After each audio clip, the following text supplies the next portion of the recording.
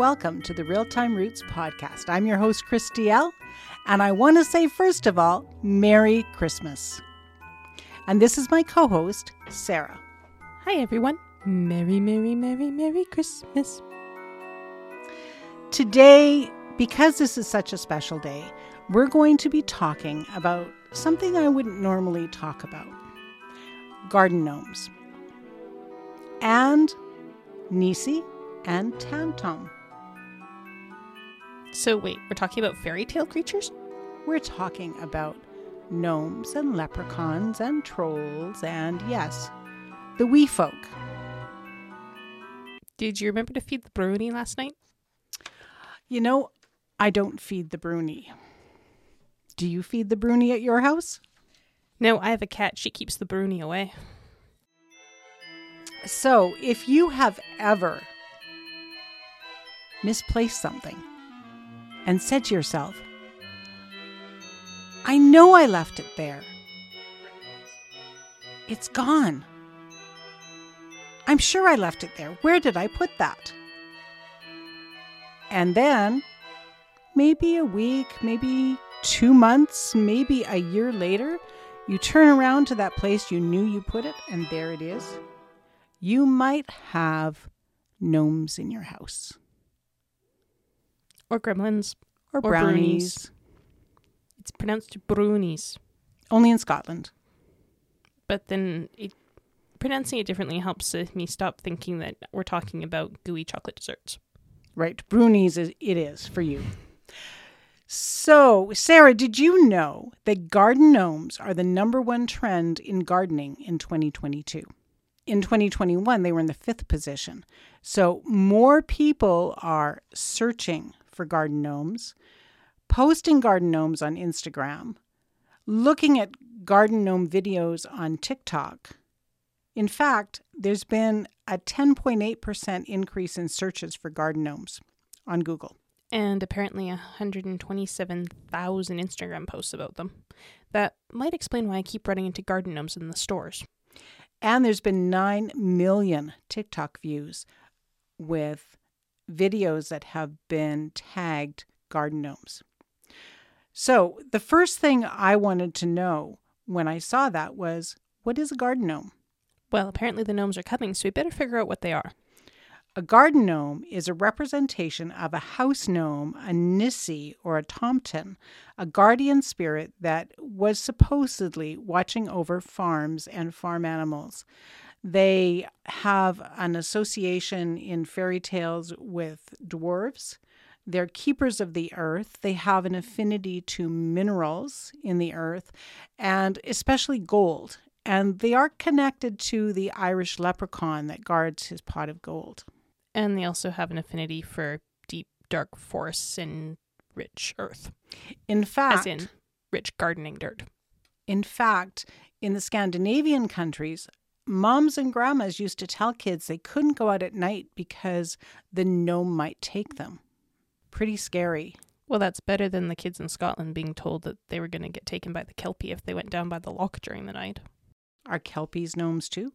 No, they're more of a horse water spirit. Okay, so totally different. Totally different. But still from the land of fairy. Now, interesting, I was doing some research about these garden gnomes, like who would have ever thought of putting gnomes in the garden? And actually, it dates all the way back to ancient Rome. Ancient Rome was the first people that made it a habit of putting decorations in the garden. And they had some pretty grotesque statues that they put in the garden. And they were thought to scare away the evil eye or evil spirits from a property. And so they were made to look ugly to scare away the evil spirits. And you'll probably notice today most of our garden gnomes are quite pleasant looking, usually smiling. But the original garden gnomes were quite ugly and angry looking because they wanted them to scare away the evil from the house and to bring good luck. Sort of they had two functions. Interestingly, in the 1700s, the wealthy elite in England, to prove their wealth, would hire humans, usually hermits, to live in their gardens. They called them garden hermits, and they would build a hermitage or a little hut in the garden for these people. and they would tell them to entertain their guests. So they would either behave like statues, hold a statue position, and they wouldn't be allowed to talk, or sometimes they had to actually entertain and converse, depending on the household. He was actually a hired servant, and he was a living garden gnome. That would be insane. It was. They were told that they had to like dress in these kind of druid-like costumes with the pointy hats, and they weren't allowed to shave their beard. It was always a man. That was interesting too. Up until recently, garden gnomes and gnomes have always been men. There hasn't been any women or female gnomes. They weren't allowed to speak in some cases. There was really rigid rules, and some of these hermits or human garden gnomes ran away from their jobs because it was such a harsh living condition. So, bringing it up to a little bit closer history, the first statue of a garden gnome was crafted in Germany by Philipp Griebel in the mid-1800s. And then these clay gnomes traveled to France, Britain, and other countries. Obviously, humans took them. True, they didn't go on their own. Today, most garden gnomes are manufactured in Poland and, of course, in China. Now, the factory, the Griebel factory, actually does still make garden gnomes, but it has a staff of only 3 people. That was before the pandemic, so I don't know if they're still in operation. The last I read, the current owner, who is 4 generations from Philipp Griebel, was ready to retire and wanted someone to take over the factory.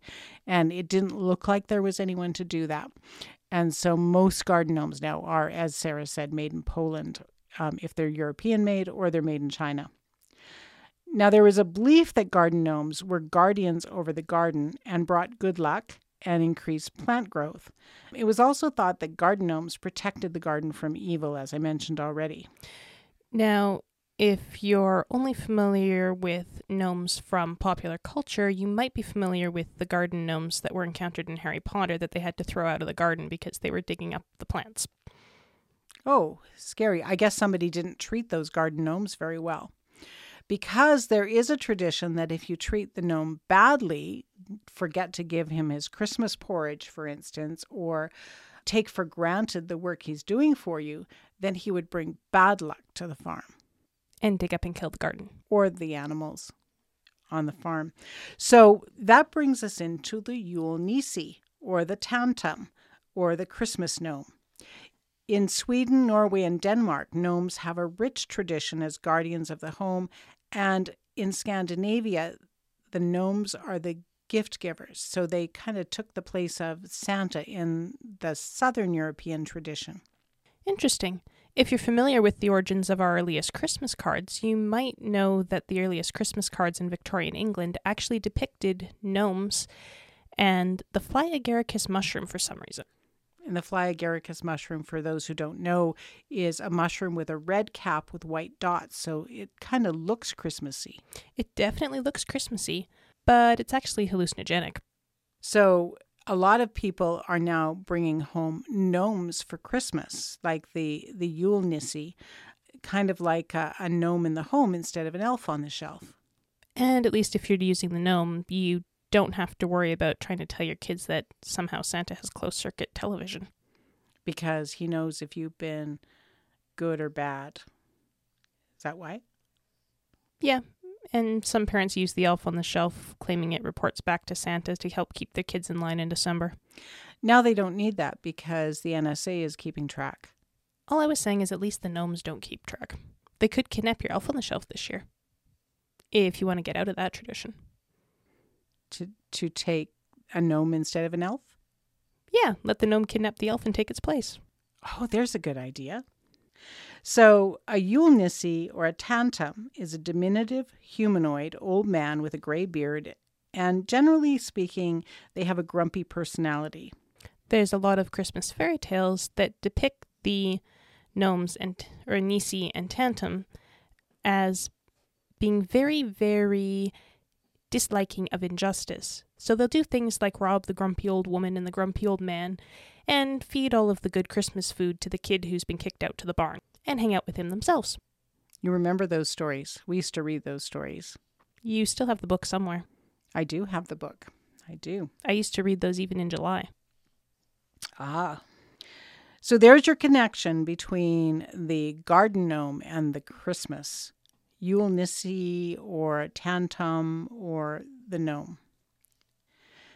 Now, the mischievous Danish gnome, Nisse, plays pranks on people during Christmas time. He's said to live in the lofts of old farmhouses and wear gray woolen clothes, a red bonnet. Now, we're going to talk a bit about that red bonnet in a few minutes, so keep that in mind. Red stockings and white clogs. Very Christmassy. On Christmas Eve, many Danish families leave some rice pudding or porridge for him so that he is nice to them. And in Denmark, last year, the Queen of Denmark, Margrethe, actually has a Facebook post where she was carrying the rice pudding for the Yule Nisse up to the loft or the garret of a shed near the castle. And as she's walking up the stairs carrying the porridge, you can see the castle guards out the window, and she leaves the bowl of porridge for the Yule Nisse. So it's a tradition that is carried on even today in Denmark. In Scandinavia, the pixies, or Nisse, is a household spirit that is responsible for the care and prosperity of a farmer family. In Scotland, the same spirit would be known as a brony. A Nisse is usually described as a short man or woman under 4 foot tall, wearing a red cap. The Nisse, or gnome, was good to the family if they showed their appreciation by offering porridge with butter. But if they neglected their Nisse, then the gnome might retaliate with ill will and even violence to the livestock or to the farmer. So there's a story where the household gnome, who was supposed to be offered porridge with butter, the porridge was poured, then the butter was put on top. The dairymaid decided to trick him and play a little joke on him. So she put the butter on the bottom and then poured the porridge on top. And the story goes that the gnome was so angry that the butter was neglected from his porridge that he killed the family cow. And then he ate his porridge and got to the bottom of the bowl and found the butter and realized his mistake. So he went next door and stole the neighbor's cow and brought it to his farm family and left the neighbor's cow with the farm family and took the dead cow and took it to the neighbor. Now, ironically, you would think, well, how could a diminutive little guy lift a cow? Well, they're supposed to be superhuman. They have 10 times the strength of a man. In fact, there's some stories of Nisse on the moor where a hunter would hunt a caribou. And when he got up to his kill to dress the caribou, he saw in the distance the Nisse carrying the caribou away with his bare hands. Well, that's one strong gnome. Both the garden gnome and the Christmas Nisse wear a red Phrygian-style cap or liberty cap. It's a soft, conical cap with the point bending forward. This cap became a symbol of revolt against the establishment in the French Revolution, called bonnet rouge. Or red hat. Now that's very significant because that Nisse cap or gnome cap became a symbol of freedom during the French Revolution. And so even today, when you see, you might see the Liberty girl wearing the Phrygian cap. And so it's so important today when people are fighting for their freedom worldwide to remember that in the past there were symbols of freedom. And in a way, the gnome represents that. And speaking of gnome and freedom, there's actually a group of people that believe that the gnome should be at liberty, that they shouldn't be forced to stand in the gardens taking care of the crop and bringing good luck to the family and scaring away evil because they're not getting paid. They're like slaves. And so this group is called the Garden Gnome Liberation Front, the GGLF. And it's actually an international organization that stands for the liberation of garden gnomes. Now, these so-called liberation groups are kind of like a cult, and they might just be practical jokers, but it's hard to tell because they actually can be very violent. Or somebody started it as a practical joke and other people took it out of proportion. Possibly. They are trying to rid the world of the unjust imprisonment of gnomes in the garden. And they've often been cited for illegal conduct conduct, including theft and trespassing. Now, one of these groups kidnapped somebody's garden gnome in Victoria, BC, actually, not too far from us. They kidnapped their gnome, I think it was in 2018, and took it all around the world and kept a diary of all the places the gnome had been all over the world. Of course, it was before the pandemic, so gnomes didn't need passports or, the thing. And they kept a diary, and 3 years, I believe it was, after she lost the gnome was returned to her with a diary of all and photos of all the places the gnome had been. And there are other people that have kidnapped garden gnomes and taken Instagram pictures of different places in the world where they took the gnome. Why don't they just go get their own gnome? I guess that would defeat the purpose because they're pretending that they're liberating these gnomes. So why don't you buy a gnome, stick it in someone else's yard, and then pretend you stole it? Because then at least you wouldn't be stealing it from the person who actually wanted it as a garden decoration. Wouldn't that make sense? Totally makes sense. But I think there are people that are thrilled with the whole idea of doing something illegal. Especially something as usually low cost as a garden gnome. So there are actually 3 different styles of liberating gnomes, if you're interested. The most notorious liberating group is the Front de Libération des Nains des Jardins. And excuse my French if I didn't pronounce that correctly. They liberate their gnomes by putting them in their natural habitat. That means sticking them in a local forest and putting claim tickets on them. Another notable group, the Movimento Autonomo per la Liberación del Anime de Giardino, smashes them to release the gnome spirit. This group is extremely organized and carries out their work with ease. A locally run grassroots group in Corvallis, Oregon, gives the owner of the gnome a letter explaining the cruelty and gives the owner a chance to hand the gnome over. That sounds kind of violent. Liberating the gnome by killing it? Ew. Shudder. There's also a European gnome sanctuary in Italy. And in that one, gnomes are brought there and they just put them kind of in the garden or on the lawn for people to see. And you can actually tour it and see the gnomes. Interesting. A separate but related group, Free the Gnomes, is the legitimate political wing of the subversive Garden Gnome Liberation Front. As a political advocacy group, they seek to further the rights of gnomes around the world through legal, nonviolent means. The largest of these groups is the French Mouvement d'Émancipation des Nains des Jardins. The fundamental premise of this group and most garden gnome liberation groups is that gnomes, like humans, have an inalienable right to freedom. These groups claim that forcing gnomes to stand in gardens without just compensation against their free will and for the sake of ornamentation is immoral.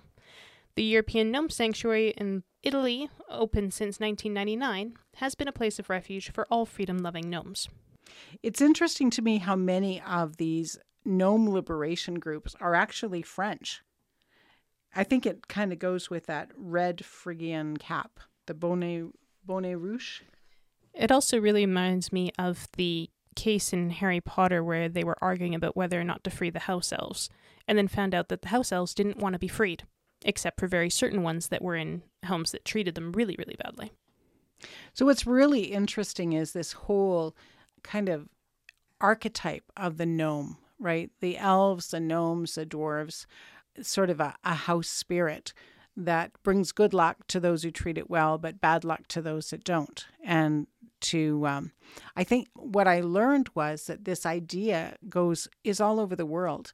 There are even people in Mexico that have reported sightings of gnome-like creatures. They call them something different, of course, in Mexico.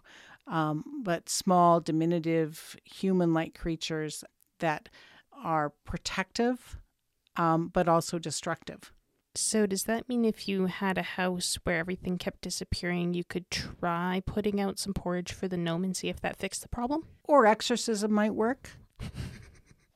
Either or. After all, technically the Fae are spirits. But interesting that, the old adage, they walk among us, is, I think, here. So when when we in North America talk about Santa Claus, we talk about Santa Claus as if, as adults, we know that Santa doesn't really exist, but children, it's okay for children to believe in him. But that isn't the kind of ethos that they have in Scandinavia about the Tantum or the Nisse. It's not a belief that they don't actually exist. There is a belief that, in fact, they do exist, and it's important to be respectful, which I find intriguing. And then there is the IKEA commercial that just came out that's about no gnomes. And you can look it up on YouTube. It's kind of freaky and a little bit violent, where the gnomes try to stop a family from redecorating their outdoor space.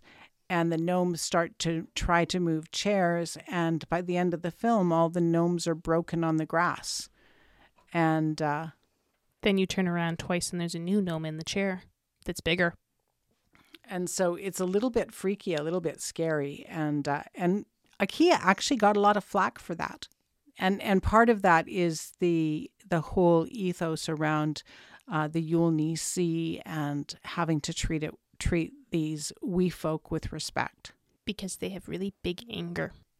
So, do Yule Nisse, Tantums, Gnomes, Brunies, leprechauns actually exist?